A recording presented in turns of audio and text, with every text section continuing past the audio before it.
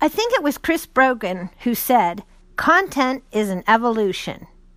And to that I say, if content is an evolution, oh yeah, we all want to change the world. Am I right? Are you working hard to create content to change the world? Or at least to be important enough to be noticed, consumed, maybe even shared, to offer a new thought or knowledge or know-how, or even to entertain, enlighten, and inspire? I'm Sue Ann with Right Mix for Business, and I hope you are busy, like I am, out there trying to mix, sizzle, and shake your business. And you know what? Content is a major contender to help you mix, sizzle, and shake things up in your business. And Chris Brogan is exactly right in recognizing content currently in an evolutionary state, a revolutionary state, and a hot damn bing bang hot commodity for business success. Business hinges on content.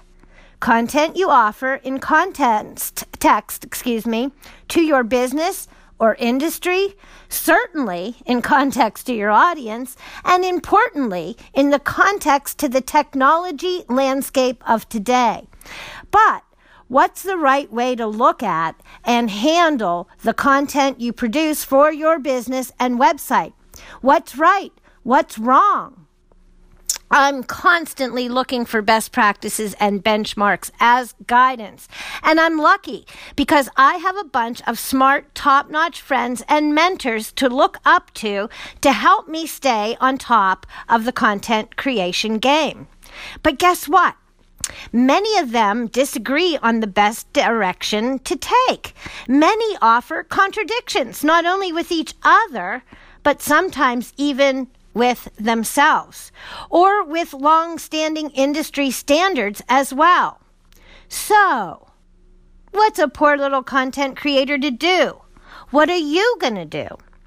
Let's start with Andy Crestodina from Orbit Media, because I go to Orbit and Andy a lot for the latest insights and data-backed information because, well, Andy is an analytical kind of guy.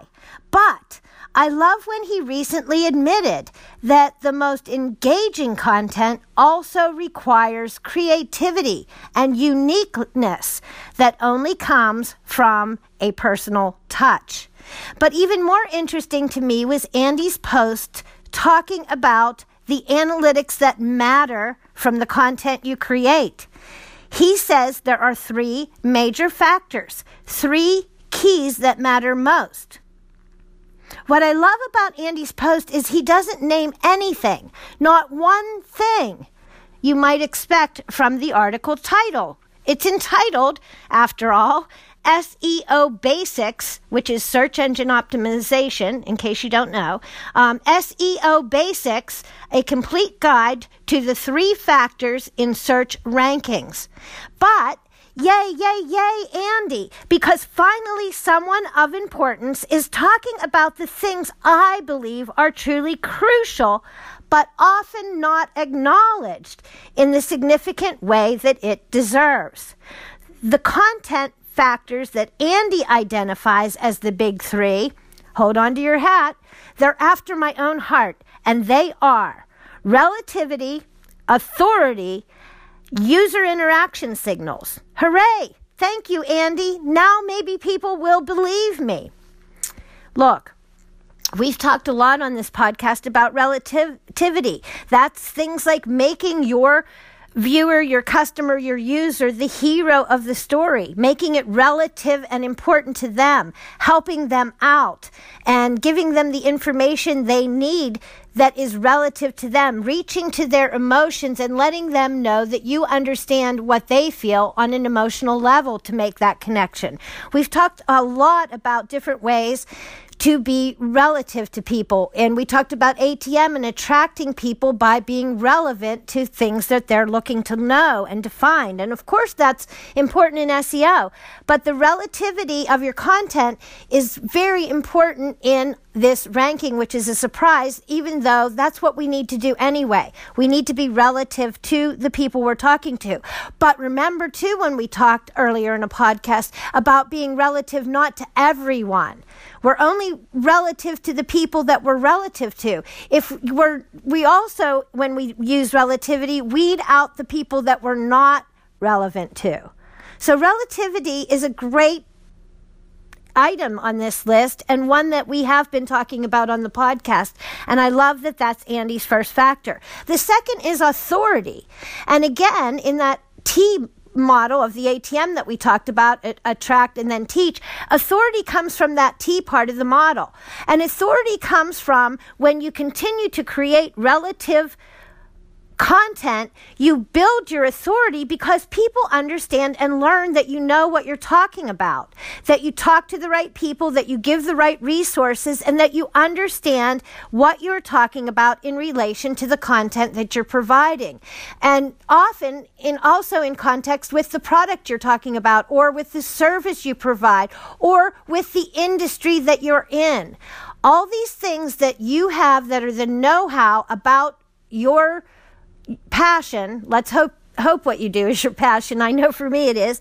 That is the thing that helps you build your authority because you know about it. You want to know about it, and you're letting other people know about it, and they realize you know about it. So you are developing authority, and when people start linking to you and mentioning you, wow, more authority, more visibility from that authority. And so that's a good thing. I feel like I've been gaining some of that because I have people interviewing me and asking me to be an expert and be interviewed or to do an article that they're focusing on me, or, including me in a lesson or a blog post that shows that I'm learning from them and I'm part of that community. And that in turn gives me authority because that's them stating that, yes, I do this with them and learn this from them. So even if I'm getting a link or getting some acknowledgement from people in that way, it's still helping to build my authority and, of course, relativity in my field. Now, what's the final thing Andy mentions? User interaction signals. And this is a tricky one because sometimes those signals are measured in different ways. Sometimes a lot of the conversation about something that you create happens off of media. And so maybe the world may not understand the relevance and the authority that has created this interaction with people. They aren't seeing all the signals, but if you're seeing them, that's the first step. If you're getting interaction, if you're having social media interaction, email interaction, getting information, or people are asking for information with your contact forms, if you're getting phone calls, if you're being called upon and shared in what you have to say and what you're talking about, those are part of the social interactive signals. If you get comments on your posts, I believe you should reply to comments. Some of the big guys don't. And they say comments are good and you want to have interaction, but they aren't acting with you if they don't reply to your comment. Some of you may want to take a note, you big shots. But these are signals to you and to Google and to SEO that you have interaction about your content. So user interaction signals are really important. And I know one of my earliest influences regarding web content creation and web writing, the funny Ann Handley, agrees. I know she agrees with all these things that Andy said. She wrote the book called Everybody Writes, and I recommend it to everybody who writes, okay? I model quite a few things that I use in my writing craft from Anne. Even throwing her under the bus when I purposely break rules in writing. I saying, Ann Handley says I'm allowed, so I use her to overrule, say, the New York Times style book or the collegiate grammar that I'm overruling on purpose. I say, Ann Handley says it's okay. But Ann also warns writers and creators to slow down. Quality beats quantity. And I feel like Anne kind of endorses thoughtful content, if you will. And I love this quote from a recent webinar with Anne, quoting Ann Handley now. Quote, "Content blooms everywhere, even in unexpected places," unquote. And that quote and Anne's affinity with words, word use and meaning, and color in the written word confirms, I think, a thoughtful approach to content. And again, I take this cue from Anne in my own work as well. Another point Anne makes, and often, is the fact that all content starts with excellent writing. To me, that makes the skill, the craft, the thoughtful approach to writing all the more important. Writing is the base of your content pyramid. And even though Anne's book says everybody writes, that simply doesn't mean everybody should. Okay? This is where I challenge my friend Anna Hoffman, who crazily says even a dog can write, and I'm quoting that as well. And of course, I'm going to have to disagree with that. But Anna, like Anne, agrees with quality over quantity for a winning formula. She even did an experiment proving it on her own high-traffic blog, Traffic Generation Cafe. Anna found that while frequency in posting on her blog increased overall traffic, the quality of her traffic decreased dramatically. Conversions decreased also, even though she had so many more visitors, much to her surprise. So, any traffic or traffic volume may not be what's most important for your business. This is more proof supporting what Andy tackles in his post. Here's more from Andy's post. He says this. I'm quoting Andy Crestodina again. Checking to see if you rank is probably the worst way to track success. Leads and sales from organic search traffic is probably the best. And then there are several metrics in between. He gives a list of questions and the reports in analytics where you'll find the answers to help you determine if your content is really viable, if it really is quality, if it is giving the signals that you need for SEO and more importantly for people and customers. Okay, so he says, did your work lead to changes in visibility or search? You look at acquisition in your search console, you look at your landing pages, and you see your impressions before and after. He says, did your work lead to changes in traffic from search? Again, acquisition, this time look at channels for organic traffic before and after your content or your changes or your, the way that you're doing it with your SEO and making sure that your content is top shelf. And then ask yourself, did visitors from search take action? This is conversions. So this is your goals. If you're not getting conversions from your traffic, if you're not getting any result, any action, then your content isn't definitely meeting that third and final signal, and you have to wonder, is it meeting the others as well? So did the content, is his next question, did the content that attracts visitors from search also attract subscribers? And that's what it's all about, right? You want to get subscribers. It's all 100% measurable. Okay? Now, if you're having any confusion, Andy suggests you pick up his Content Chemistry book on Amazon. Everyone I've talked to that read it and knows about it says it's super fab. I don't have it yet, but Content Chemistry on Amazon will help you with more insights from Andy. But heck, I get insights from Andy off his blog constantly, just like I do off of Anne's newsletter and just like I do off of Anna's communications as well.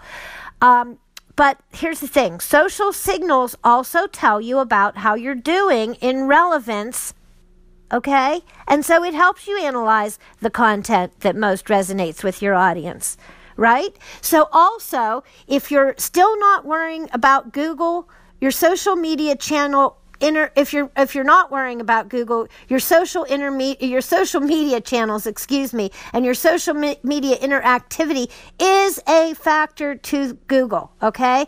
And by the way, social media content has taken on a life of its own, but that's another show. So what am I getting to? Well, for one thing, content is a lot bigger than Google. Okay, it's bigger than Google. And what I mean first and foremost is almost no one really wants to produce content Do you for a search engine, for an algorithm? No, but what you do want and need to do is to produce content for your particular audience and to appeal solely to them. There's not one formula to do this, though. One of my favorite mentors and buddies is Henneke D of Enchanted Marketing, and she's a perfect example. First, she did do something in creating a consistent content schedule, and I mean consistent like clockwork for her highly engaged audience. But Henneke's regular and trusted schedule is way less aggressive than, say, my friend Lisa Sickard on Inspire to Thrive's blog, which is a content-producing powerhouse, bringing it a wide and faithful audience. Lisa has also, though, other contributors to her blog, and that's also another reason she can offer more quality content and more often, I think, too. But on the other end of the spectrum are folks like Brian Dean and Anna, who publish a few powerhouse posts and drive more traffic than all of us. And they only do a few. Anyway, then back to the other side of the spectrum, there's Mark Schaefer, who I really love, who predominantly writes most of his own daily posts on his Grow blog. Woo! And they are all good. All of them. So, I'm not used to a schedule, and I know myself well enough to admit it. I feel I want to publish on my blog only when I have something very worthwhile to offer. But I'm also thinking the thoughtful, quality-driven, high-value approach to my blog has guided me so far. Also, client work takes precedence, and it should. Then again, going all the way back to Ann Handley again, she put herself on a new blog schedule, or maybe it's newsletter, but Anarchy, as she calls it, is now delivered fortnightly, which means every 2 weeks. See, I told you Ann was a word girl. By the way, subscribe to Ann's blog. It will make you laugh and cry, I promise, and turn you on to something you didn't know yet. For sure. But Ann says she wanted to self-impose a new consistent deadline. Well, sort of for her own good. To oil her maybe squeaky writing muscle and grow by making herself go back to the roots of all her writing craft. And like Ann does, it gets me thinking. Even though I haven't grown out of writing as a regular diet like world-hopping marketing keynote presenter Ann, I have recently learned that when I really need to get something done on my own site or projects, I need to schedule myself like I do if I were working for a client. I've even created proposals for projects to keep me on task and following a prescribed workflow like I would for a client. So, thinking about self-imposing a schedule is something I'm considering and thinking about whether, and you should probably think about too actually, whether you need to nail down that content schedule for your own good too. Think about it. Maybe Mike Alton from the Social Media Hat can help if you want to commit to set a deadline for yourself. I'm so happy we connected on Facebook because that's where I caught a video with Mike's Savvy blog posting advice. He says, write consistently for creating your blog content by writing things without going hog wild crazy in research land, where we all know it's easy to get lost for days at a time, right? Mike suggests, though, that you write from what you know, what you have in your head, as you understand your subject matter. Something that, oh my goodness, he does. Did he say this? Yes, he did. Something without any links. Oh my word. What? You know, there is a lot of stuff in my head, Mike. How hard is it, so you say, to get something usable and worthwhile done while sitting down an hour and just doing it? Well, for me, it may take more than an hour, but I think Mike will let me slide if I start with the goal of, say, one sitting instead of 1 hour, because, you know, I said I know myself. Okay, so one sitting per whatever that's about writing for my own blog. But Lisa thinks I need to post more too. So, Anne gave herself a schedule, and Henneke makes every deadline for her site no matter what. Mark writes so often it blows my mind, but hey, he's not afraid to skip the links some days, just like Mike tells us is okay. Your content schedule is about two things: your audience and your business content strategy. Being unique and combining the two is your secret ingredient. For example, and now back again to Henneke, her latest accomplishment incorporates her blog signature design, which is based on Henneke's info drawings, featuring her hand-drawn character named Henrietta. Henrietta is like a blog mascot in a way, and helps Henneke illustrate ideas and points from her writing. And Henrietta is now a recognizable part of the Enchanting marketing signature look. Henneke can add illustrator to her title as Henrietta becomes known. So go check out Henneke's Enchanting marketing blog to see and feel Henrietta's impact. Or grab a mug with one of her designs for your creator's desk for extra inspiration. Oh, and look for my smiling face in the mugshot gallery. Now, to get back to creating winning content for your business, there's something else to think about. Something that seems to me, to get me, in trouble again and again. But I'm feeling stronger and stronger in my conviction to say. Because doing your content to be the same, to follow the dictated and accepted formula, to go with the rules or someone else's set standards or based on them, is a mistake. Be original, creative, helpful, and valuable to others. Exciting, entertaining, and inspiring is the way to go. Craft content that rumbles, tumbles, explores, and roars. Dare to lead the content evolution. Go ahead then and mix, sizzle, and shake your business with quality writing, unique content, and creativity. Thanks for listening. Talk soon. Thanks for checking out this Right Mix for Business presentation.